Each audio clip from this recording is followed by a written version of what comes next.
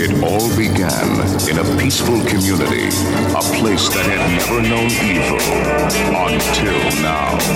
They slime. We got a new dead body showing up every 10 minutes. There's something down there that's killing them. They got into the water system. Now they'll get into your system. It has 3 or 4 rows of teeth. It's exactly what you think it is.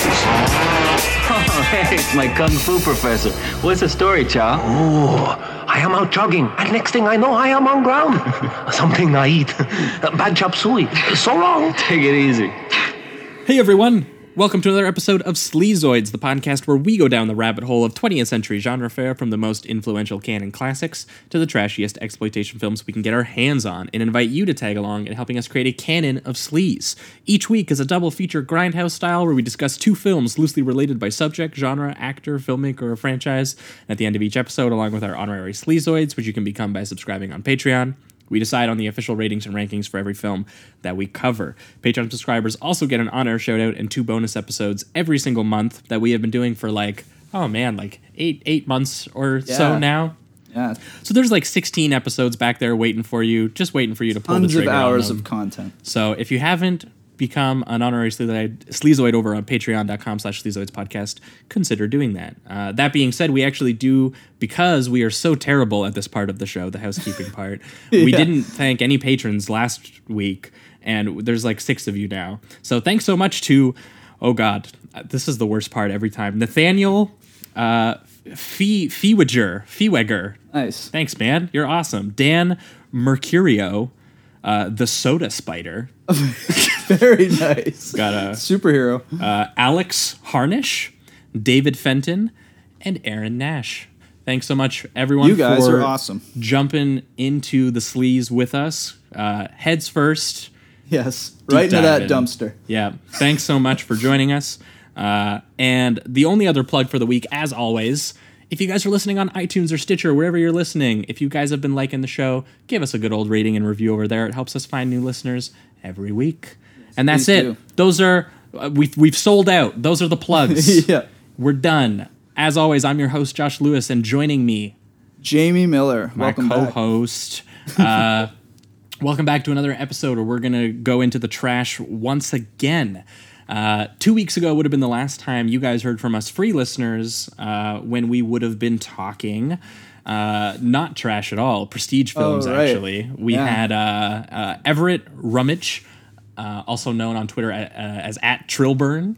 Yeah, big history guy. Noted history buff and host of the Age of Napoleon podcast, where he talks about the history of the Napoleonic Age. And we had him on to talk 2 prestige historical epics. Which were amazing. Lawrence of Arabia, directed by David Lean. 4 hours long. Yep. Amazing. Incredible. Blew by. Lots of great sand and spectacle, and a weirdly sad character study at the heart of it. Yeah, I had no idea that I was going to go into a movie man. with that kind of I character. felt some things. Yeah. And then we paired it with another sort of historical epic that also is about a political revolution and colonial resistance story in the Middle East, similarly to Lawrence of Arabia, but by Gillo Pontecorvo, the Italian filmmaker, doing the Algerian resistance of French colonization in the 1960s? Yep. Early Yes. 60s, I believe. Yeah, the movie came out just a few years after people would have been watching that on their TV screens. Crazy. The Battle of Algiers was that film, shot in a kind of black and white docudrama style that resembles the kind of TV footage you would have been watching of kind of riotous events at the time. Very powerful film and a very immersive film in the sort of on-the-ground experience of armed revolution, I guess would be what we would call it. Both excellent films. So if you haven't heard that episode, it was 2 weeks ago. It's for free. It's out there. Go check it out.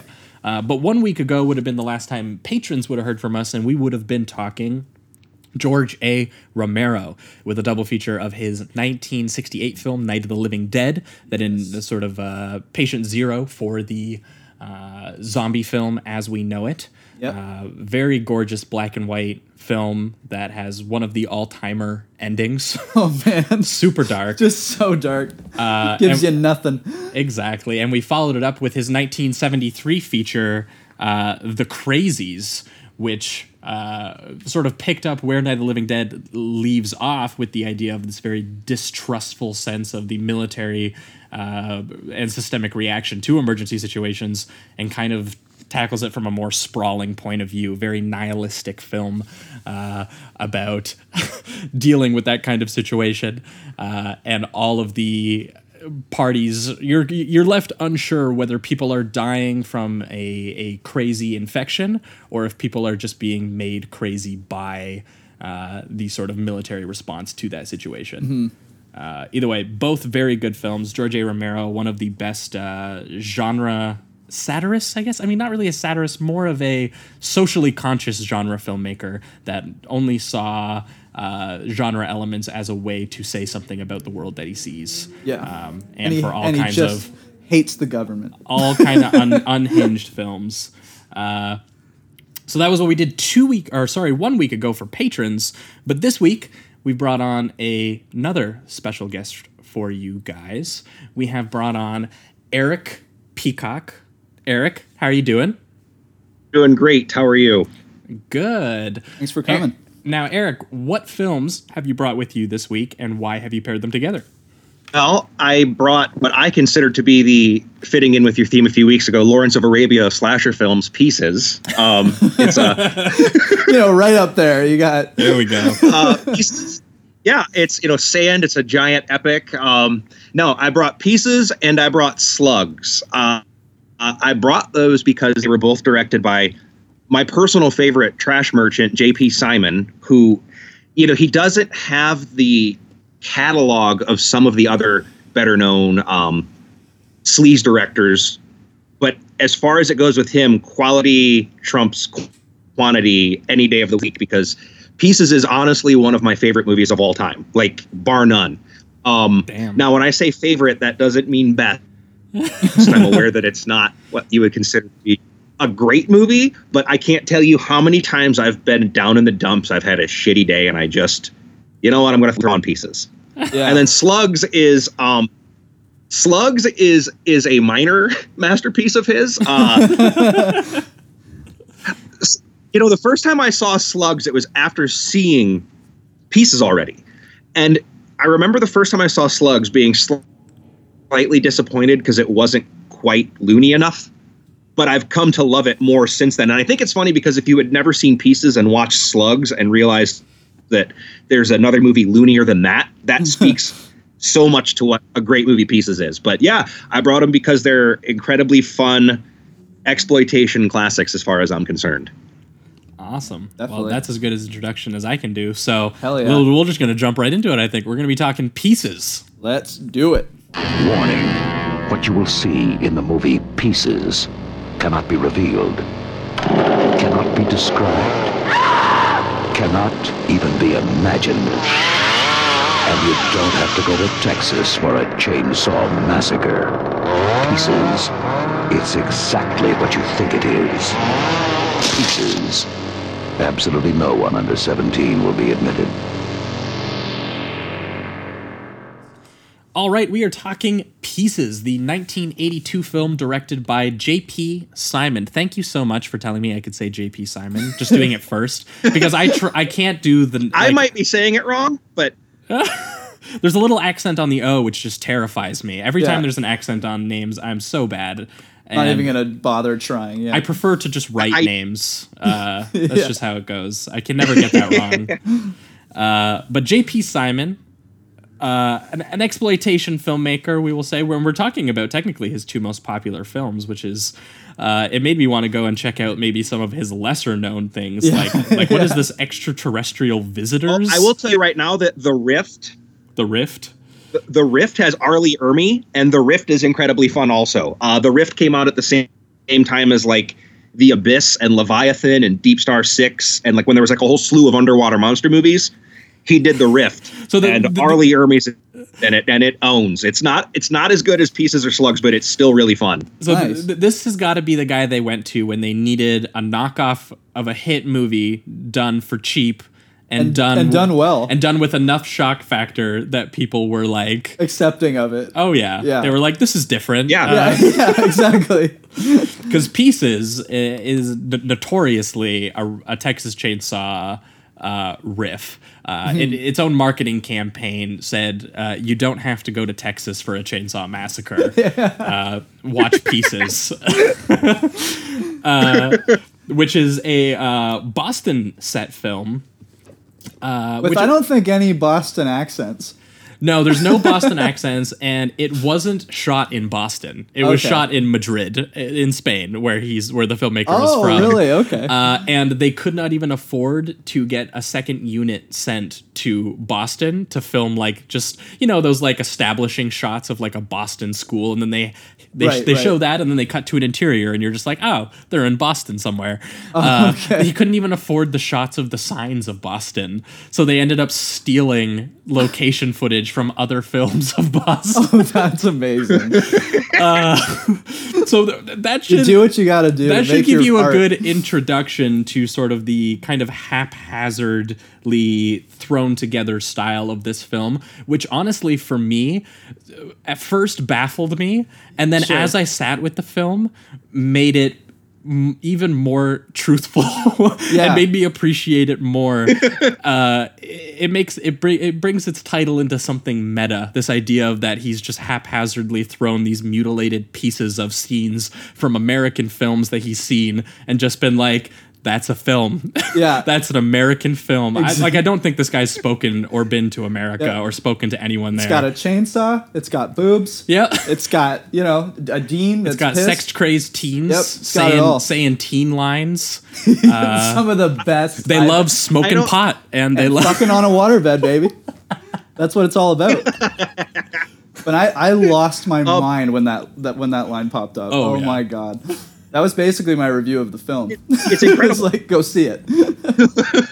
Well, I don't know if you noticed this, but at the beginning, the opening scene, there's a really fun on the. Actually, this is how big of a loser I am. I own that on both DVD and Blu-ray because I had to upgrade when it came out. Nice. But there's an audio track where and I don't usually like these, but it is pretty fun, where they played an audience reaction at the Alamo Drafthouse to watching it. And something that I picked up that I would have never noticed before, because the crowd starts laughing at the first scene, and I'm like, what is so funny? So the opening scene takes place, and again, if you rewatch it ever, which I hope you do, because it really does get better with every viewing, I think. Or at least upon rewatch, because you catch things. But the opening sequence with the kid in his bedroom, and it takes place in like 1940 or 50. There's an establishing shot, a cut-in shot of a telephone, and it's a touch-tone phone, which didn't exist for like 30 years after that. And it's just this, like, again, it's just these little things that just make it so inept and so, like, even at its most problematic, which I don't care about that, but I mean, it's fairly misogynistic. The whole scene with the kung fu instructor and the bad chop suey that's just so weird and random. Like, you can't get mad at it though, because it's almost like a puppy that like shits on your carpet. You're just like, you don't know better. You don't know any better. There's so many little things like that make it so charming. It's a wildly incoherent, like inscrutable film that I didn't get on its wavelength until about halfway through the film, and I was like, oh, this is its charm. Yeah, that this film is so just assembled from a bunch of mutated pieces itself. And and it has some absolutely great moments when it comes to I guess the character of this film, like the blonde woman that does the three bastards in a row, just like bastard, bastard. Like, it's just so epic, and it's one of those things that I'm surprised I haven't honestly seen memed yet, because it's just not that it. I thought it was great and it works well with the movie. Honestly, the whole charm of it is kind of revolved around that kind of humor and moments. But I am very surprised that this movie has not been memed to shit yet. Well, no, because it's so. I know. It's not fair. It should be memed. It should be. It's so it needs to be more known. Absolutely. I mean, it's baffling right from like the opening scene where there's a child putting a puzzle piece together of a naked woman, and the mom is furious because she's just like, "Wow, how dare you!" Yeah, you're just like your father. Yeah. Making naked women puzzles. Here, stupid. Yeah. And the thing... Well, it says a lot that, like... Sorry, go ahead. I was going to say that the thing that threw me immediately is that this is overtly dubbed, but they're all speaking, like all the mouths are speaking English. So clearly, I don't know if they just didn't have the money to record on-set audio and just decided to dub the entire film after shooting it all. Right. But it leads to like a weird distance between what you're watching and what you're hearing. Yeah. Which is only exacerbated by the really bizarre dialogue. Yeah. Which makes sense because on a plot level, you're listening to it and you're like, yeah, I understand what you're saying, but like the tone is off, or like like there's a weird choice of word that just a human wouldn't actually say. Absolutely. And it totally adds to the charm of the movie. Well, the first time.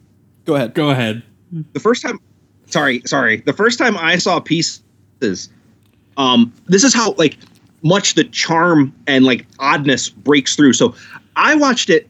I didn't know any better, you know. I knew it was like, actually, the first time I saw it was the old days of Netflix when you could get discs, and it was like an amazing thing because there were all these like bottom barrel horror movies that I wanted to see that I never got to see because like I mean, a really awesome college video store had them on VHS, but my VCR was broken, so like I could get these without like spending $20 on Amazon, knowing whether or not I was going to get something terrible.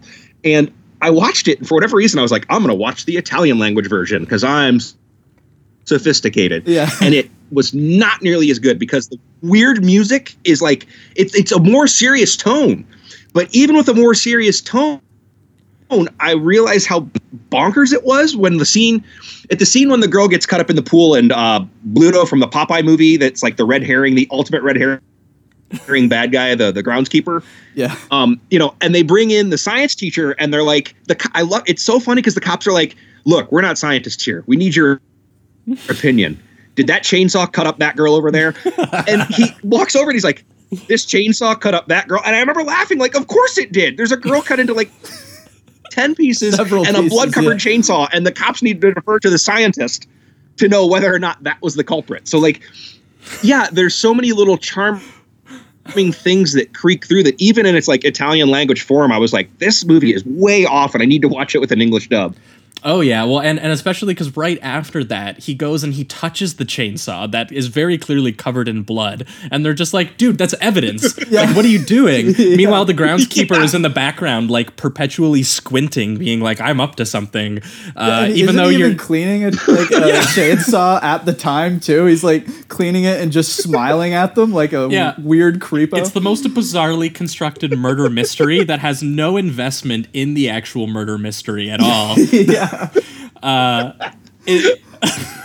It seems more interested in just how all of these people are weirdly creepy and don't talk like people at all. Like the creepy teacher with the mustache who's talking about like pectorals and like, oh my god. Did you guys bother to try to guess who the killer was at the beginning? Because I always do if it's possible in a film, and I thought it was going to be the professor, but yeah, and it's pretty easy in that one, I think. Yeah. Like, you know it's the dean. Well, see, I thought it was the professor until maybe the latter half, because the professor was just acting really odd every time that he popped up. He was kind of ignoring people, and then he did the thing where he touches the evidence in the the field. He literally I thought that was kind of his way of getting his fingerprints on it without actually killing anybody. But then I was wrong. But I felt also stupid. They red herring him also, though, with one of my favorite lines in the movie is when he's waiting in the office to go talk to the dean. And it cuts to the dean, and the dean is talking about him, and all you catch of the dean's conversation is, yes, he's unmarried and lives with his mother. And that's like the only thing you hear about this guy before he goes in. And it's like, automatically, I'm like, okay, they're setting this guy up to be a weirdo, so there's no way it's him. They're trying to make you think it's this guy. Oh, yeah. For sure. Right. And also the dean just has a British accent in Boston. And he's the only one who has it. So I was like, it's that motherfucker. I was kind of like, what? And then also, speaking of bizarre lines, I need to ask, because the girls are talking about the teacher, and they're being like, damn, he's so hot, and he's the creepiest looking dude with like this bizarre mustache, and they call him a sugar plum, and then the other girl looks over to the girl and is like, you know what they say about sugar? And I was sitting there going, no. What do they say? What did they say about Finish sugar? the joke. What is it that like this is clearly an American saying? It's sweet? I don't know. Apparently. Maybe that's the... Yeah, it'll rot your teeth. I don't know what they're trying to say. There's a couple things they say about sugar, I guess, you know? Yeah, and then they want the girl goes up to one of the students and is just like, I want to get laid. I want to fuck in the pool, which I was just like, that's a normal thing that happens at the schools where the girl's just like, I'm going to go get naked and do a dance in the pool. Meet me there. And I was like, okay, nothing Girls I bad's know going to talk happen like there. Yeah. Just normal things.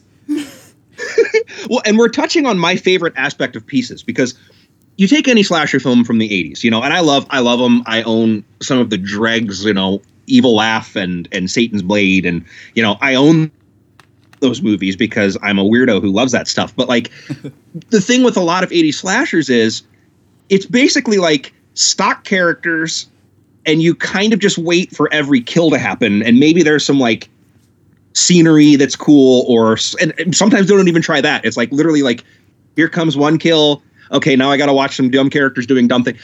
Yeah. This movie is actually more fun between the kills because everything is so weird. Yep. Well, yeah, and because it's so overtly constructed to be exactly that it's truthful. This is a movie constructed to be nothing but what it wants to be, a series of kills connected by a story, but by with people, just loose, weird jokes that are totally not made by people from our side of the pond. Yeah, it feels like two people sat there and just haphazardly were like, okay, well, we need the girl to get to the pool, so how do we get her there? And then how do she likes to fucking and now pools. and then they got themselves to the pool, and they were like, okay, well, now he needs to kill with the chainsaw, right? So this is about chainsaw kills. So like the pools aren't the most practical place to kill someone with a chainsaw. So let's have him pull her by her head with a net out of the pool, then grab the chainsaw and chop her up and outside he just of has the pool. hanging out on the side. He's like, he could have easily just drowned her, but it was like that. It was like the director was like, but this is about chainsaw kills. Yeah. So we can't just have her be drowned. We And gotta they were like, include look, the chainsaw. we already wrote this great dramatic arc where we put her in the pool, so we can't just like not have her go in the pool now. So like again, this movie is just so overtly haphazardly thrown together in that way that it's so charming, and it actually resembles the killer's himself, who is chopping things into pieces and mutilating them and trying to kind of form something together in whatever way out of it. Yeah. Exactly, like he's just kind of improvising. At one point he even just straight up abandons the chainsaw thing for no reason. There's a girl who's like walking into, I don't even remember where she's walking into, but she opens up the closet, and you're thinking you're gonna get that traditional closet scare where he's like waiting in there for her, and he is, but he's kind of like in the back corner where you can't see him, and it's just a close-up jump scare shot of the chainsaw sitting there, and that's it. And then we watch him leave the closet, not take the chainsaw with him, and kill her with a knife, despite the fact that we watched him try so hard to kill the other girl with the chainsaw. So I was like, what? You went out of your way to not use the chainsaw. And that was he the water sneaks at the elevator behind his back in that one shot. Yeah. No, it's the girl that's on the there's the girl on the elevator, and she's like trying to close the door, and you don't. And he walks in and he's holding it. He's got this giant chainsaw behind his back, that's going to hide it. And she's just like, "Oh, I don't recognize you. Come on in." Even though you're totally hooded, masked, can't see your face, obviously have a hand behind you with holding something, but you're a trustworthy character. Well, it was the same thing with the girl in the pool, because she actually spots him walking towards her like super early on, and it's just like, "Oh, hey, Kendall," or "Kendall, what's up?" And then doesn't wait for a response and just like keeps swimming, not noticing that he's getting closer, like with a chainsaw. And I was like, "Wait, what?" And also, I mean, and I'm just misremembering where she was when he's on like the other side of the pool. Her, but you'd think that she'd just be like, "Oh, I'm just gonna go to the other side of the pool," and I have totally destroyed your plan. Yeah. Meanwhile, we haven't even got to this part because there's this whole bizarre story of this guy who, motivated by some sort of like weirdo Freudian psychology, wants to chop women into pieces because he got started by killing his mom, I guess. Yeah. And then so while that is happening, that is the sort of kind of the broad construction to have a bunch of excuses to chainsaw people. But while that's happening, we have like this almost rompish style detective hunt. Yeah. Where there's this cigar chomping charismatic detective who's walking around overtly being terrible at solving this case and sending with full confidence about it. A young tennis star undercover in the school as herself, a tennis star, to infiltrate with a high school student or with a university student to go and find the killer. For some reason, these two are the ones to do it. And it's in their story where we get that bit with Bruce Le, who is Bruce Lee minus one E, who is a literal Bruce Lee knockoff actor who the producer said had to be in the film because he was making Italian kung fu films in Rome, and he said, you need to include him in your movie. So that's what the 10-second cameo is? The 10-second cameo of him running into the tennis star, who is an undercover detective, and he like assaults her and then blames it on bad chop suey. That was the dude.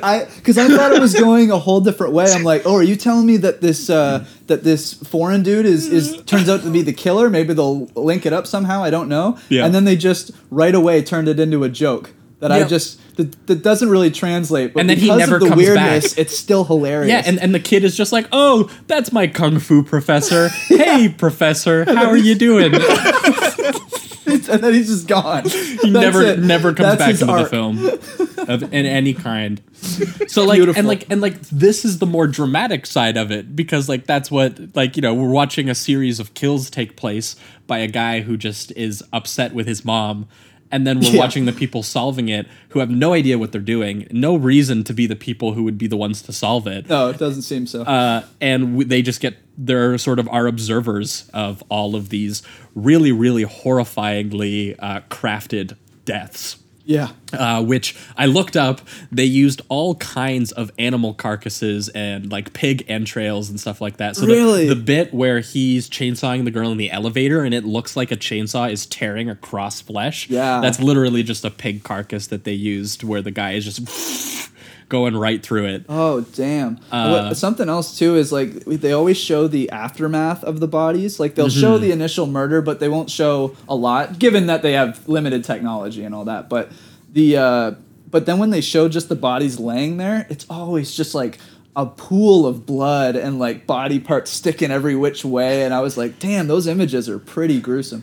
Yeah, no, the kills are very impressive, and the one that stood out to me the most, which is like the only one done in like slow-mo for some reason, and echoes the really bizarre line about smoking pot and fucking on waterbeds, where a dude kills. It's the one where he kills with the knife and he's stabbing over and over into the girl with the knife, right through her and into the waterbed, which pops in slow motion. Right, and then it turns into a pool of blood. Yeah, the water and the blood all mixed together. That was a great kill. It's strangely beautifully filmed. Like it does seem very artistic. Yeah, for sure. And then you realize that it's also echoing probably one of the most bizarre lines of dialogue in the film. The fucking waterbed thing, right? Yeah, and you're just like, what is this movie? Right, you connected a piece of dialogue that I thought was totally just a throwaway funny line, and then you made it the center point of the kill. Like it's for some reason thinking about American this stuff. teenagers in the 80s love waterbeds. Like foreshadowing, my friends. Oh, yeah, exactly. Poetry. I rhymes. just did not think it was gonna happen. I was like,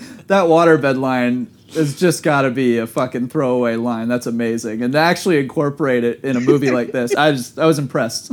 Oh yeah, he went full circle, and I appreciate it. Yeah, one of the odder things. Well, I mean, there's so many odd things, and obviously we'll get to it because we're not through there yet. But we still haven't talked about the ending, which is like the most "what the hell just happened" moment. Oh yeah, possibly ever in a movie. So but good. the girl skateboarding at the beginning who skateboards very slowly into that big piece of glass or mirror. Classic comedy. For some reason is what sets off the Dean into his killing spree. Right? Yeah. Oh my god! And it makes no sense. I completely really forgot doesn't. about that part, but that's true. There's the two dudes like walking with the glass or the mirror or whatever, like the classic cartoon. Like, yeah, we're just for gonna real. walk through the street holding this giant thing, and then the girl runs into it. Yeah. Like that's what's funny too is And usually she that skates bit. into it at like a Yeah, but it's like usually that bit is played for comedy, and then this one it just like It's flips on it. completely It's just matter of like, fact, yeah, we're yeah. gonna make this girl die. Like, this is an important plot element. Yeah. And yeah, we should get to the ending, because after a series of kind of like brutal kills of this guy going around killing a bunch of teens on the university and the really, really poor investigation into why it's happening, to the point where it's only actually revealed because they get caught by the Dean in his trap. Which you think he'd be caught earlier because this dude's killing people broad daylight in the middle of fields. Yeah. Like the second kill is a girl studying on a hillside, broad daylight, sunny as hell, looks like a lovely day. Yeah. And then it's just a giant dude with a chainsaw, which isn't a subtle weapon by any means. No, it's like Driller Killer, right? Where we were talking about how this guy goes around and he even does that bit where he tries to silently stealth kill someone. Yeah, but but he you have a stealth, drill, bro. Yeah, he stealth kills someone with the power drill. And I was like, dude, whoever's in the house obviously heard that. Yeah, look, just shh, shh, Yeah. shh. Like it makes no sense. It's beautiful. But it all leads to the super bizarre ending where the Dean is revealed to be the killer, and he drugs the tennis star, and as he's about to kill her, he gets shot at, and then they reveal Right in the that head. he had this weird sort of like Freudian relationship with his mom's corpse that he had hanging in his closet. Yeah, but wasn't that also wasn't parts of them from each victim that he? Yeah, took? he was like assembling. Yes. He was Right. reassembling his mom. Right, and I gotta say that was actually I found that kind of to be scary. Like when the kid opens up the closet and it falls out in slow motion, I was legitimately like, that's pretty gross. Well, yeah, and it ties Pretty into creepy. the consistently recurring image of him putting the puzzle back together covered in right. blood, the Of one the that he used as a naked kid, woman, of the too. naked woman. Yeah. Yeah. Again, So- there is something there of a naked woman being reassembled and bloody Yeah. that seems to have become literal by the finale. Right. But it. Sorry, Mike. the cat just failed miserably. The cat just tried to make a jump that she could not make. Are you embarrassed a It little was right now? really bizarre. Anyway, I heard the thud. I was Yeah. afraid someone fell. yeah, We're cat all did. good over here. Oh man. But yeah, so the mom falls out of the closet after they've shot the Dean in the head, and then you kind of think of, you just be like, so teen, you want to join the police force? And like there's this kind of like weird like, we saved the day despite the fact that Did like nothing, tons of basically. people died. Yeah, and yeah. they didn't solve it until it was so overtly obvious that Till the like, last girl was about to be killed. Basically. exactly, like they were so terrible. Even then, they were like this close. She was this close to being strangled. But then, at the very last second, the corpse that's been reassembled of his mom briefly like reanimates and pulls the teen's dick off, Right or off. something, and you're like, "Wait, what?" yeah, and that it cut to credits. right. Now I do have a theory. Okay. Because this kid, and it's so briefly set up, and that's why I think like because I was confused, and then I tried to remember a few things that happened with that kid, and the first thing is he tells his friend not to tell them about the half hour that he was gone because he was out making out with the chick or having sex with her or something like that, and he's also seeing somebody else. So throughout this movie, he sees multiple girls, and then they get killed. So what I'm thinking is that they come all back to life to rip this guy's dick off for revenge. Because they're just like, no, you're right. Yes. Wow. I did not piece that together at all. Yeah, there's There's only only the nail on the head. There's And only that's- one dialogue part about it, like that sets it up, kind of. Because there's this a corpse great- is made up of all their mutilated bodies. Right. And then there's a great moment too where he's having sex with the one girl who I've never like. So apparently she was being too enthusiastic and he wasn't a fan of that. And so he goes, like, "Shut up." Yeah, he's like, "Hey, you're making me feel too good about myself. I'm getting out of here." And so he gets out of there, and then she has the funniest fucking line, which is just like, "I'll be quiet. You can gag me." And I lost my mind. I couldn't believe that joke was in there. And by the way, that joke is also in Forgetting Sarah Marshall. Just for random trivia. This movie made me feel so They many stole types for of things, pieces. man. Oh my god. It's the funniest shit ever. I was losing my mind at that scene. Wow. It was great. That's awesome that you put that together because I did not gather that at all, and I was mostly left baffled by the ending. But now I like it even more. Yeah, right? Exactly. There you go. Well, and here's the thing, like, you should never think this deeply about pieces, but honestly, there's this weird, I mentioned earlier that it's like a problematic movie and there's like women in peril and it gets really misogynistic. Like you see the one girl pee her pants in fear, which is like weird. But like at the same time, this guy character, he's the hero, but he's also a fucking scumbag. You know, like and even they gets his. and he gets punished at the end, which almost plays against the whole misogynistic aspect. Like the dickhead guy gets his at the end. You know what I mean? I know that probably was not J.P. Simon's true intention. I mean, it was intended, but I don't think that it was like, I think he just thought it was a cool idea to have this guy get his dick ripped off. You know, I don't think. Absolutely. But there is like a tangible through line of women being brutalized and then getting a brief bit of revenge on one of the guys that was being shitty to them. Coming back from the dead in order to do so. It's pretty awesome. Yeah. Wow. Well, I think that might just wrap it up for Pieces. Eric, this is the part of the show, the reductive rating round, where we remove all of the words, all of the nuance that we just spent discussing it, and we reduce the film between a number between 1 and 5. And also, we've turned it into kind of like a closing statements part. So I'll go first here. I'll say Pieces was actually a pretty high 4 for me. Yeah. When I finished watching it, I had no idea. I didn't even rate it at first because I was like, wow, what was that? I was so thrown off by the movie. But sort of like retrospectively piecing the film together and how its own haphazard assembly actually plays into what the movie is about and almost makes the kills and the bizarre construction and dialogue honestly kind of not just charming, kind of like impressive, like almost that it like you couldn't get a better film out of this if they tried, right? Like almost like all of the stuff that they did wrong only contributes to what actually makes it work. Exactly. And so yeah, for me, I was, you know, the kills are brutal, and again, I discovered through talking about it that there is actually kind of a through line about all of the brutalization kind of coming back. And yeah, again, J.P. Simon, even if this was just an excuse for some of the kills are very, very impressive to watch. Yeah, especially for such an obviously low budget cheaply movie. made film, yeah. So you said 4? 4 for me. Beautiful. Mine also is going to be a 4. It's high up there too. Yeah. I was just surprised. Yeah, this movie, like, because halfway through the movie, I was like, "Oh man, is this going to be a 3 for me?" That's where I was at the time. Just because it was like you weren't sure where it was going. Well, yeah, just because I couldn't like. I wasn't on its wavelength, which is why I feel like I think that Eric's right that on a rewatch I'm going to be on its wavelength, kind of like with Raw Deal, where we were so perplexed and baffled by that film while we were watching it, and then when we rewatched it, we were like, "Oh my god, this is amazing!" Like if we talked about Raw Deal again right now, I'd give it like a 4. Yeah, I would too. I think just for the record, we can both say it. Yeah. But I'm also going to give Pieces a 4. It's amazing. It made me laugh in, I guess, some ways that were intentional, some ways that weren't, but it all added to the charm of the film.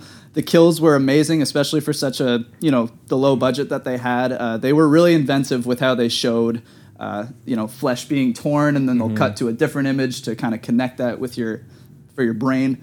And it was great. And it More just has some American of the, films made by Spanish dudes who have no idea what Americans are like, please. Yes, please, because the dialogue is just some of the best Amazing. teenage dialogue I've ever heard. It's like it tops any kind of like sex comedy thing, like American Pie or anything Again, like that. and if anybody knows, what do they say about sugar? Yeah, yeah. If anybody, What is the I'd saying? love to know what the hell that woman was talking about. But yeah, 4 out of 5 for me. And for you, Eric? I think you know it's going to be a 5 out of 5 for me. But I also, you have no idea how happy I am that hearing you guys call it a 4, because it really is. It's fun. It's a fun movie it's everything that I want when I watch an exploitation film, where it's a bunch of gore surrounded by insanity, and it's not even a manufactured insanity. You know, like, I mean, there are parts, like you said, there's parts that are intentionally funny, but there are plenty that aren't. But I would never go so far as to call this does not in any way fit into like so bad it's good category. No. I agree with you there. Love Pieces. I love Pieces. Mm-hmm. It's charming, despite all of its, like I said, some of the little problematic issues that come with. But I mean, I you know, if you watch exploitation films, I think you've just kind of got to accept that comes with the territory. Anyways. Oh, yeah. Comes with the trash. Yeah, that's a disclaimer on every episode of this show. Yeah. Yeah, we're just like, guys, we can only do so much. These filmmakers went for it. Yeah. But yeah, it's just, you know, my parting words are, if you're listening to this and you've never seen it, just watch it and leave any expectations at the door, because you can't. Despite its tagline of "it's exactly what you think it is," it won't be. Yeah, definitely. You just kind of, it's true. You just kind of got to put it on and just let it flow over you. You know, just accept it for what it is and have a good time.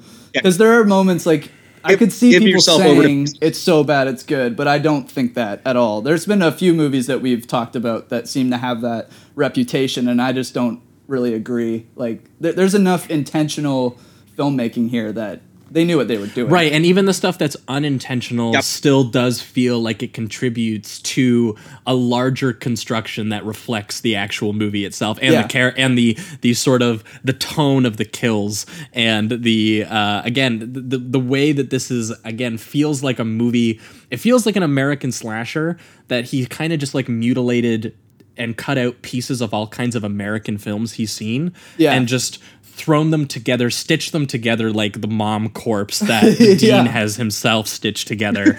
And in its own way, in the same way, there's a weird reanimating feeling that comes out of that, because you do recognize this stuff and you've seen some of this stuff before, but it's just so off kilter enough that it's thrilling when you're watching it. And it's going to become my new go-to to, like, I think, like, actually maybe start introducing exploitation movies to people. I'm going to buy this on Blu-ray.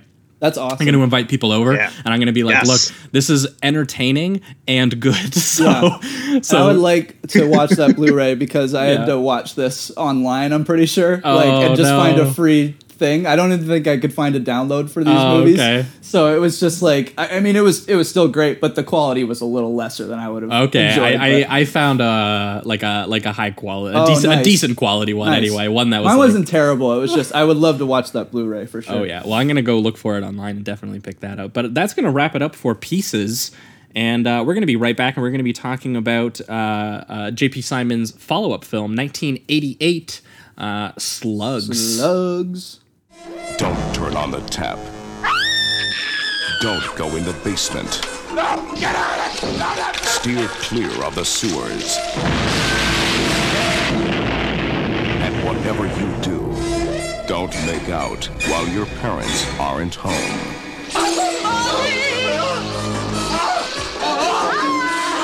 Slugs. It may be the most shocking movie you will ever see. Slugs.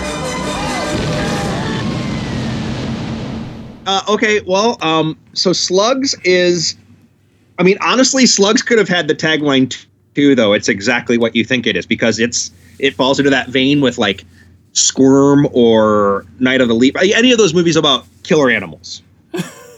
Okay. Right.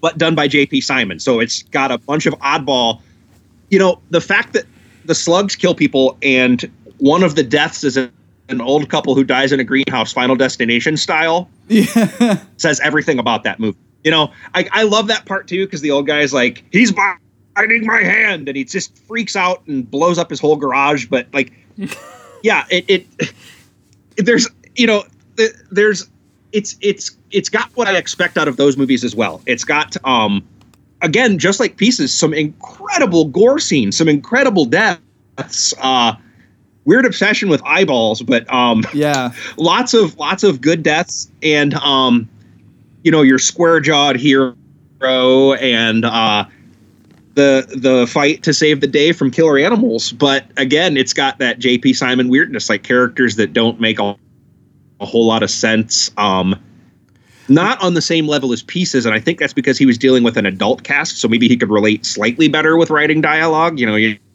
don't have any even then, there's still smoking a pot lot and of the fucking on a time, waterbed lines. There's still like a kind of bizarre tone to the thing where like even the hero guy, who his job makes a lot of sense. He's like the environmental guy. So he's the guy who's investigating this sort of weird phenomenon where some sort of like radiation or some sort of poison has mutated these slugs to not just eat, you know, vegetation, to want to eat flesh and humans and grow to sizes where they can actually do damage to people. So it makes sense that that's the character who's the lead, but he's weirdly calm about the whole thing. Yeah. Even after seeing people be like completely destroyed by these things. Yeah, just eaten from like the inside. And weirdly just horny all the time. Yeah, it seems like that's a recurring theme with J.P. Simon. It seems like that he has sex and death. Yeah, exactly. Sex and death. It seems like every single time. And it's weird too that two characters, I found it more so in this film, but it seems like every female character does kind of really play second to whoever the man that they're with. Like, and I don't mean that in the sense of the casting. I mean that more so the characters themselves. Like, it seems like the business guy that gets eaten at the dinner table. Yeah. He every single piece of dialogue and back and forth with them is her going like, "Can I make you dinner? You have such a tough job," like all this kind of stuff. Let's fuck. Yeah, and then it's always like a guy. And he's like, no, we can't do this because the movie has other things happening. And it's focusing on those things, ma'am. Yeah, exactly. And I found that interesting. It seems like every boyfriend, girlfriend, or wife, husband dynamic kind of has that classic, like, the man brings home the bacon and the woman cooks and cleans. Like, it kind of had that vibe the whole time. And again, there is still kind of like bizarre dialogue happening here too, where there's For sure. there early on in the film, there's like these kids who kind of like heckle a dude on the street. Yeah, the drunk guy. Yeah, and his whole thing about it is he's like yelling at them and they're just yelling back at him, and then they just drive off and nothing happens. And he just goes, "Those kids could have killed me, but I survived." Yeah. To like no one in particular. To like the dog he finds. Yeah. And you're just like, yeah, this is a normal thing that someone would say in a normal situation that clearly nobody just wrote. And what's amazing had about happen. that, I like that you said that, because when I heard that, I literally had that same thought. But since we watched Pieces, and I watched this pretty much back to back, I think, and seeing Pieces and then just going into Slugs, I already had that kind of idea of what he was doing. Yeah. Right. So when they had that weird dialogue, I just found it part of the charm of the movie again, and I was like, right back into it, J.P. Simon. Let's do this. You're more primed to like register with its wavelength that clearly he's operating on. Right. The JP wavelength. Exactly. Yeah. Exactly. You were in the zone. That's right.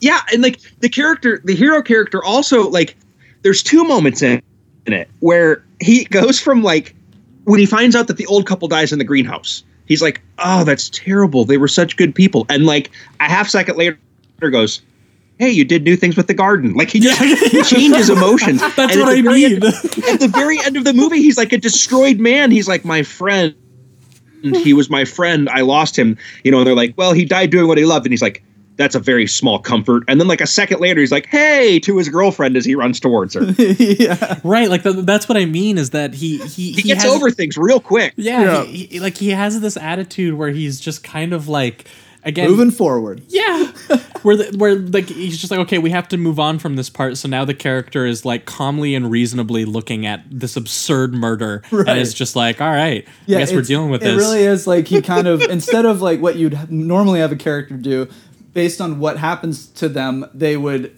apply different changes as the timeline goes, but it seems like he can only focus on one emotion at a time.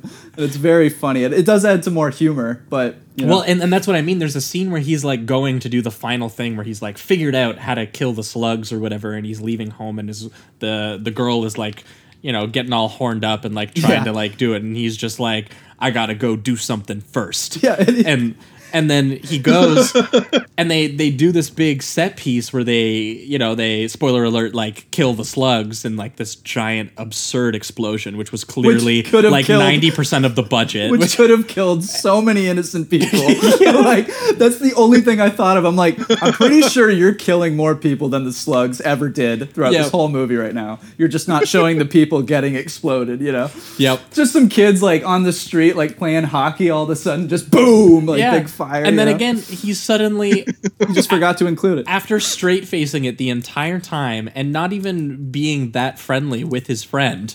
He's like totally gutted that his friend died in the explosion, with probably tons of other people that were in those buildings that just exploded. And it doesn't try to like explain that at all. No, again, it just writes like, it hey, off. it's the solution. We did it. It writes it off. Slugs and are gone. There's a big romantic kiss that is completely like doesn't gel with what we've just seen happen at all. Yeah. But like clearly it was written because they were like, this is the romantic ending. This is what you do. This is movies. I feel like that, remember that like studio hack director in BoJack Horseman? Oh yeah. Where he's just like, it's a happy scene. BoJack teaches the Spanish kids a lesson. And like that's what it feels like when you watch this, where he's just like, oh, they romantically kiss at the end. Everyone feels good. Yeah. It's like, wow.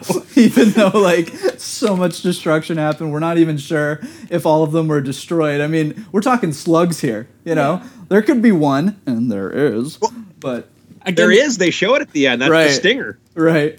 By the way, there's more to talk about, but that ending when it shows the last slug and the zoom in so badly, for some reason, I just wanted the slug to actually have a voice and be like, you thought you could get the last of me? And then it just is like credits. Yeah. I don't know why I wanted it. I honestly thought it would fit the Slugs film. 2, The Reckoning. Yeah, exactly. Coming soon. And instead he like actually wears a uniform in the second one and stuff, It's like Gremlins, they start talking. Again, these movies, these J.P. Simon movies, I appreciate them because they're clearly greenlit very cynically to cater to a certain kind of, we can make it cheaply, we can make it gross, we can, we can put a poster and be like, this is like Jaws, except with slugs. Yeah. And like, clearly that is where how these movies get made. And J.P. Simon almost truthfully reflects that mindset with his filmmaking by just as haphazardly constructing the films in a way that it feels almost like a cynical ploy. And I realize that sounds bad, but it actually is the charm of the films, is how they're made this way. And I think Pieces works better because that is more in conversation with what that film is actually about, whereas with Slugs, it's a little bit more, it's a little bit more seemingly unintentionally kind of bizarre. Yeah. I'm thinking a little more so specifically than Pieces, yeah. There's a couple intentional jokes. Yes. I love the bit where the guy is saying something along the lines of, he's doing like an autopsy with the body. I don't even remember what he says about the body, but he's just like, the sheriff's like, don't say that unless you're sure. And he's like, I'm sure, sheriff. He's like, don't say you're sure unless you're sure. He's like, I'm sure, sheriff. yeah. And that's my favorite character. Which one? Movie is the fat sheriff. I'm sorry, I'm using a bleeding skull term. They always call the inept sheriff the fat sheriff, but that's probably the best character in the movie because he's such a stereotype shithead cop. Oh yeah, just doesn't believe anything that's going on. He's like, this is my investigation. You don't know anything. There's no slugs. What are you talking about? You're crazy. Yeah. Yeah, they're also the best, hands down, the best line in the movie that comes out of nowhere and is never addressed ever again. You don't have the authority to declare happy birthday. I'm saying that to the next person that says happy birthday to me. Just for fun. Or anyone who just questions your authority and just be like, actually, I have the authority to declare happy birthday, sir. Another one that's great. Now, this one isn't quite... This is where it like kind of differs between his intentional comedy and his unintentional comedy. Yeah. But my favorite line, and I don't think it was intentionally funny, but I lost my fucking mind, is when the guy, he's like, he goes up to his wife because he's about to sacrifice himself, or not sacrifice himself necessarily, but do the job that might need to sacrifice He's going into the himself. abyss. Is this also the part where, you know, they're both like super horny talking about like man-eating slugs and like he's got to go do his job? I think so, because this is when he goes, he's like, I gotta go. But when I do get back, how about we get naked and get crazy? And and it's played completely seriously though. Like he's saying this to his wife, like she's like, "Oh yeah, I'm totally down for that. You go get those slugs, big boy." You know, like that whole thing. And it's the best. Like I thought it was so funny. Like that was something out of a cheap porno or something. It's great. Well, and again, that is not a line said by a guy who has just watched like exploding bodies and like slugs being like gnawing upon intestines with like spraying guts everywhere. Get naked and get crazy. And I'm just like, nothing gets me horny quite like slugs ripping people to shreds and exploding eyeballs. That's right. Yeah. Oh my God. It's great. I loved that. Again, I don't think I've seen anything constructed the way that J.P. Simon constructs films like this. For real. Yep. It's incredible. Well, and I think if I had to level one complaint at Slugs, I watched it for the first time, and I don't watch it as often as Pieces by any means. I've seen Pieces like an embarrassing number of times, but I've seen Slugs, 7 or 8 times now. And I watched it for the first time in probably a year or two last night, just before this. And I could recite Pieces with my eyes closed, so I didn't bother with that. But Slugs, I rewatched, and one thing it's incredibly paced. I think for the first hour and 15 minutes, yes, it doesn't move slowly. Like there's deaths. It's like he brings the deaths on pretty fast and furious. But the climax between the explosion and like 15 minutes when he has that conversation with his wife, it's a little boring when they're just kind of running around the sewers. It goes on a little too long. It almost takes the steam out of everything, but thankfully it does end like in a madcap enough way. And he just straight up sacrifices his friend, not the main character. J.P. Simon as a writer is like, yeah, this is buddy. We're going to have him die in a really horrible way. He's going to fall into the slug water.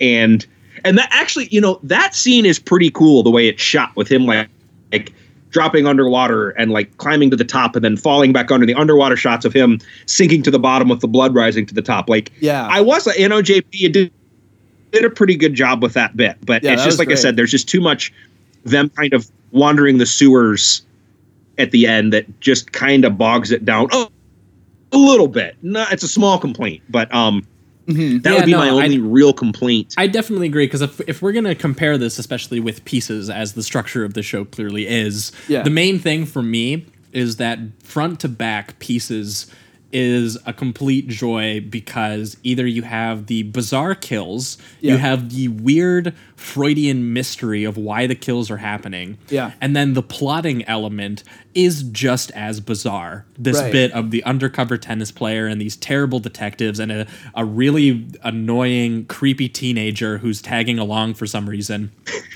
And the way that those two stories eventually interact actually is compelling. Whereas what we get here, unfortunately, I find, is that a lot of the plotting of the there's something bad happening, I gotta go tell the mayor, I gotta go tell the police, and no one's believing me. And like that stuff, there are shades again of that J.P. Simon has never spoken to another human before element, but there's not quite as much as there is in Pieces, which makes No. Again, Pieces for me never lulled at all because Yeah. both I was so baffled I feel by ya. the three different elements of that film. Whereas here, you're right, the plotting, it does get bogged down a little bit in the plotting of lots of other films that we've seen before, which is we need to solve this problem. I was actually thinking specifically of The Blob. Yeah, We Slugs just we did seem just more covered the remake of The conventional Blob. than Pieces. Yeah, And I was just like, the more intentionally satirical element of the plotting in that got me through more than, the little bits here where he's just like, the characters are kind of slowly solving the thing we already know. Yeah. And then trying to convince everyone that it's happening and no one's listening to them, which, done through JP Simon's bizarre tone, actually makes this kind of like weirdly like almost anti-human yeah. kind of vibe where you're kind of like, this is just a movie that should have ended with everybody dying. Well, yeah, you know what? That's funny that you say that because there's you even kinda a felt that too. moment where it's near the end. It's a kill that, and I found it to be actually a little mean, like a little mean spirited. And it's because there was no redemption for the girl. It's the girl that almost gets raped, so she runs away. Oh, right. And she's getting shit on. She's at the party. No one wants to hang with her, so she leaves. Then she almost gets raped. So then she leaves that situation and runs. Then she falls into a hole, and then she gets eaten by slugs, and then the rapist gets away. So you're just like, damn, I feel really awful about that whole situation. And it wasn't as, it's not fun. So it was like, and I mean, kills are fun, whatever. But with the added rape, yeah, right. it kind of I was like, could you at least kill the rapist? Yeah. Now that you've killed the girl, could you just come back to the rapist and kill him? But they didn't, and I was a little shocked by that, to be honest. So that was a little weird. It definitely feels like an odd touch, especially considering what we just talked about with the end of Pieces, right? Which almost justifies all of its weird women killing with a kind of, I mean, because it psychologically orients the main character to want to kill women, and then even has the sort of the vengeful spirit of the women reanimate the corpse in a way, which is just a lot more compelling version of, this one just felt what we like could commonly call misogynistic violence, but this one just kind of is just like, oh, it's just a kill. Okay, they just treat it like a kill. Yeah, and so you kind of get a bad taste in your mouth about that one. Just really that kill. Like the rest of the kills aren't like that. Like they didn't make me feel bad. No, but that one made the me rest feel are kind of like legitimately just bad. a bunch of bougie people just getting kind of like. Yeah. Now there was a gruesome one with the girlfriend and boyfriend, and they just slowly get eaten naked. Oh yeah, that was brutal. And I mean, it's you could say it's mean spirited, but it's not in the same realm as the girl that dies at the end. You're right. It's gruesome though. It's also funny because the boyfriend is like your stereotype like 80s bad boy. Yeah. Like he drives like a muscle car and he looks like a young Sammy Hagar. Like it's a pretty funny when he and the fact that they make him act like he tries for a second to help her, and then he's like, "Oh fuck this, I'm out of here." He tries to go out the window. So he kind of gets his. Like he gets what he deserves. Yeah, for sure. So and those scenes they really work. Really, it's just that one kill that I got kind of a bad taste. It didn't come full circle like the other ones in Pieces and all that kind of thing. So right, I do love the one where because the movie kind of like opens with kind of like the more upper class folks kind of like eating at a fancy restaurant and having really strange conversations with other people there and being like, all right, we're leaving. We got to do things. And I was like, I thought they were establishing that they were kind of made uncomfortable by the conversation that was happening, but then they don't talk about anything. And I realized that they were just being like, oh, it's time for us to leave now. And I was like, okay, fair enough. But then watching those same people at dinner have the guy who has like slugs like inside of him because he was he fed slugs by the lettuce or something? Yeah, or what was it?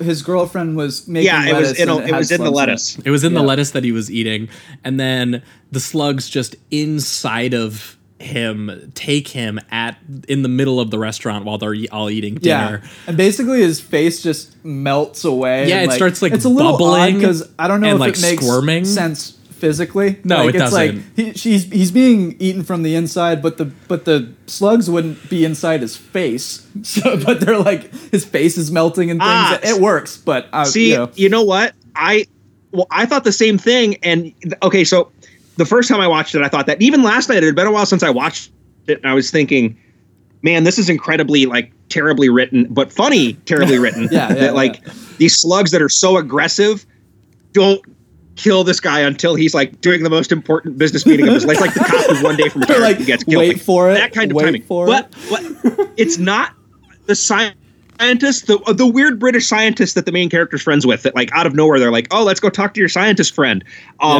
He explains that they're not slugs that killed him. They were flukes that only affect the blood of slugs, but they had somehow gotten to a point where they could affect humans. So it's radioactive flukes that kill this guy, not slugs. Oh, so good job, JP Simon. He threw in some exposition to explain that one away. Yeah, he got me. Damn it. In all fairness, it wasn't as inept as it seemed. I mean, it's still incredibly over the top and stupid, but he at least had some sort of thought behind it. Yeah. Well, I can forgive him for that then. I take my critique back. And it's a great excuse to watch a dude's flesh like melt and bubble and squirm before it explodes. Yeah, and not to mention like he's in this rich restaurant. Everyone's just looking at him while he's just like going, it's over the top and amazing. So yeah. Oh my God. Beautiful. His eyeballs guys are out. Yeah. Yeah, and it all just culminates in this sequence where all the slugs are in the sewers and they're being like, this is a big problem, so let's just blow up the sewers, I guess. Like that's like genius. Just kill some dude shitting on the toilet, like just done. And again, this sequence where they actually, again, you mentioned the sequence where the friend dies, which is actually pretty brutal, and then he lets his friend go and ignites the sewers, and manholes go flying, cars explode, houses explode, and like there's so many shots that this is a montage of just explosions, where the implication is that he's like blown up the town. Yeah, and you're pretty much and you're just left watching it, kind of like, what? Yeah, like, is everyone okay? Did we fix it? Hey, look, if you want to make an omelet, you got to break a few eggs. You know what I mean? Yeah. That's what the town was. Exactly. Yeah, and again, that the whole bit where he just is kind of like, that was so terrible, let's fuck. Again, that's the general reaction that he has for the whole movie, over and over and over again. That guy learns no lessons. Yeah. That's JP Simon's view on life is either you're taking care of a problem or you're fugging. Yeah. Or you're exploding. Yeah, one of the three. Yeah, one of the three. Whether by natural causes or man-made causes, you're exploding. Yeah, there's no normal heart attack death in a JP Simon world. No, exactly. What a bizarre movie. Yeah, incredible. Oh my God. All right. Well, does anyone got anything left to say about slugs? I'm good for the rating round. Yeah. Yeah, I think we covered it. All right. Well, we'll enter the reductive rating round on this one. For me, slugs is going to get, I think we're going to go with the 3 on this one. Nice. Mostly because just even watching it just after Pieces, you're right, I was more prepared to engage with what slugs was. But that being said, it did not thrill me as much as Pieces did, both intentionally and unintentionally. I think rewatching Pieces, I'm gonna love that movie even more. Yeah. And I don't see myself actually revisiting Slugs all that much. Maybe just because we've talked a lot about sort of like monster body horror stuff, and that, you know, to me this was kind of in the realm of like street trash. Sure. Yeah. But even street trash had a couple more bizarre things going on in it. Yeah. Like the bit where they rip off the hobo's dick and start playing monkey in the middle with it. Yeah. Like, again, I couldn't believe I was watching what I was watching. Yeah, if Slugs had a couple more things like that pushed it into like the uncanny realm that Pieces ends up in. Yeah. And had a little bit less of the kind of you know, the typical plotting that needs to exist for this movie to exist and market itself as the movie that it is, which is we got some natural problems and we got to solve them like people would. Yeah. So yeah, that was kind of my only complaint with it. But again, it does exist in that J.P. Simon universe Yes. of what the hell am I watching? It still has that charm. Both in terms of dialogue and in terms of a lot of the kills that are happening. And, you know, like, I can't say that this is a bad film by any means because I had fun with it. But yeah, I'm going to go with the 3 on it. Sweet. I'm also going to give it the 3. It's a pretty high 3. I still had a lot of fun with this movie. I mean, I just I've learned to now love J.P. Simon's approach on just dialogue and accept it for what it is. And it's, you know, accept his charm, basically. I do agree with you. There was a little too much, you know, like normal plotting that just didn't add to the story, really. It kind of dulled it down a little bit. There was still a lot of good comedy moments that I enjoyed. Not as many as Pieces, again. The kills were good. Again, if only the plotting was as bizarrely constructed as the plotting in Pieces, because Pieces has its fair share of plotting, but you're watching it and you're like, the plotting also doesn't make any sense. Yeah. Whereas this one does actually make more sense. Yeah. It's just a little bit more, mundane typical. Because of that. Right. And I guess that's what when I'm watching J.P. Simon now, that's what I like, is more of the Pieces realm where he just can kind of go ham and go all over the place with it. I want to see his journey to the center of the earth. Apparently, he made a Monster Island movie like that. I put it on my watch list. I went to J.P. Simon. I was like, I got to see more of this guy. That sounds crazy. He also did a movie called Dirty War, which is an African mercenary crime movie. Wow. Okay. I'm down. That's awesome. Another thing that I liked at the end, though, was when, you know, like the whole movie, he's not believed about the slugs, right? And at the very end, I think it's either he goes up to the chief of police or one other dude that didn't believe him, and he just looks right at him and goes, you can go to hell. and I lost my mind. Thought that was such a good wrap up to like him not being believed at all throughout this entire thing. He's like, I fucking told you there were slugs, god damn it. And so I like that. Overall, I'm going to give it a high 3. Awesome. And for you, Eric? And I would give it, I would, you know, it's funny. Your reactions are actually better than mine the first time I saw slugs. I would have probably, if this were my first time watching it now on here, I probably would have been like, 2.5. Mm-hmm. I've come to like it a lot more. It's a 4 for me at this point. Nice. But again, with everything you're saying, one more aside, Street Trash is incredible. After you guys mentioned, I do want to say that Street Trash is an incredible movie, and I love that the main character is just a humongous shitbag.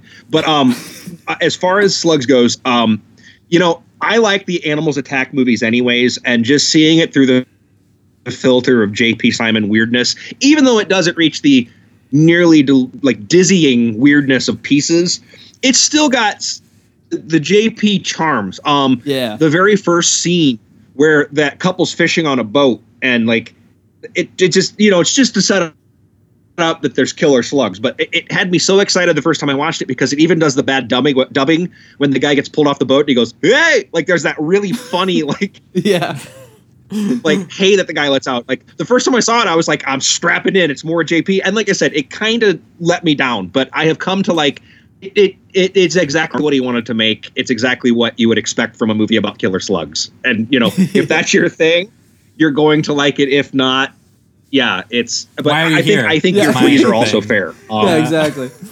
You gotta love it. You gotta love the trash with us.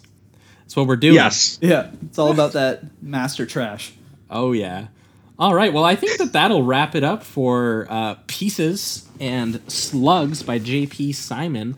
Eric, thanks so much for joining us and coming on the show. If you've got bringing these bad boys, if you've got anything to plug, this is the part where you do it.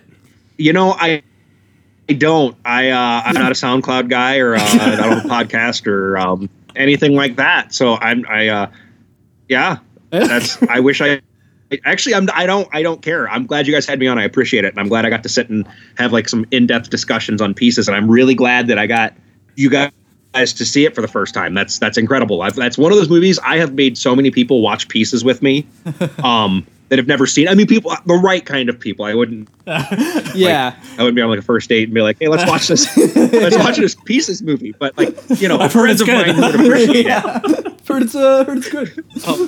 Awesome. Well, the whole reason for I'm us is glad to that you get guys people had me on. on, and I had a lot of fun doing this. Awesome. Well, thanks for coming on. And the whole reason we do it is to try to get people to kind of expose to this. Because, again, we aren't that familiar with a lot of this stuff. So someone like you who has deep dived for us to curate is kind of what we look for. A lot of our patrons also are people who sometimes give us recommendations because, you know, we need people going through the gutter so that we can find the gems. Yeah, And, exactly. you know, we're kind of like the people who are out there trying to, like, shine some light on them. But, you know, we need the real troops who are in there spending $10 buying a VHS of something that's never been seen before. Exactly. Which I don't do, but you do. are the real so, like, champion here, that's Eric. real important shit. Like, you're braver than the troops is what I'm saying. Yeah, exactly. So thanks for coming on. And thanks for listening, everyone. What are we doing next week? We are Patrons, doing- you guys have an exclusive episode for you guys coming up in 1 week's time where we are going to be talking Mario Bava. We haven't talked too much Giallo yet on this show, so we are going to be diving into one of its foremost stylists, Mario Bava, Italian filmmaker, and we're going to be talking Black Sunday, 1960, his kind of gothic horror sort of like Satanic sort of thing. like Universal Monsters satanic thing going on there. Really cool. It did give me like stylish Dracula, film. Frankenstein vibes a little bit. So. Exactly. And then we're going to be pairing it with his Mario Bava's follow-up in 1971, A Bay of Blood, which is the start of slasher. sort of like the beginnings of what we would now associate with these slasher films of a bunch of sex-crazed teens going to a lake house or a bay house to get brutally murdered one by one. Yep. And all they wanted to do bright red was it. blood and all kinds of naturalistic forest lighting and things like that. Two insanely different visually oriented films by the same filmmaker. Bava is interesting because his career is actually sort of just a raw documentation of how much horror changed between 1960 and 1977, I think was his last film. Okay. So that's what you can expect, patrons, on your bonus episode next week. But in 2 weeks' time, it's finally here. We're not going to be having a guest on because Jamie and I were doing the original Boys. We're going to be deep diving into the Halloween franchise. Yeah. And we're going to be talking Halloween, John Carpenter, Halloween 2, and Halloween 3, Season of the Witch. And if either of us make the effort, we might mention a couple moments that happen in Halloween 4 and 5 and 6 and 7. But we're going to focus on the first 3. And then we're going to be pairing it with new one. David Gordon Green's Halloween 2018. Yeah, which you said was good. Which I saw at the Toronto International Film Festival, and I can say is good. Maybe don't yell at me if you don't like it, because I could see it not working for people. Maybe don't yell at email me. Don't talk to me. Don't at me, bro. But at the same time, I think if you're looking for kind of a loving tribute to what John Carpenter is doing in the original for a comedy filmmaker, both Danny McBride and David Gordon Green behind writing and directing that film. The film is surprisingly simplistic and true to the kind of pure, ruthless wavelength energy of death that exists in John Carpenter's original Halloween. And Jamie Lee Curtis coming back as Grandma Jamie Lee is surprisingly vulnerable, and what it kind of has her doing is really, really dark. And we'll get into it when we eventually get to actually record that episode. Jamie hasn't seen it yet, but I had a lot of fun with that movie, despite the fact that I think people might be a little turned off by some of the comedy in the film, which has a little bit too much winking Wes Craven meta attitude to it. But there was a big difference, you'd say, than Predator doing it, right? Yes, Predator was just boring, whereas there's a pulse to Halloween, even in its comedy bits, which don't always work. We mean new Predator, not old Predator, because old Predator is amazing. Oh, yeah. 1987 Predator is awesome, but Shane Black's Predator, which I also saw at TIFF, was pretty not good. Not too good, apparently. I haven't seen it, So yeah, that's what you can expect in 2 weeks' time, a Halloween episode where we're talking 4 or 5 films on that episode. It's going to be crazy for us. But again, thanks so much for listening, everyone, and keep it sleazy. Keep it sleazy.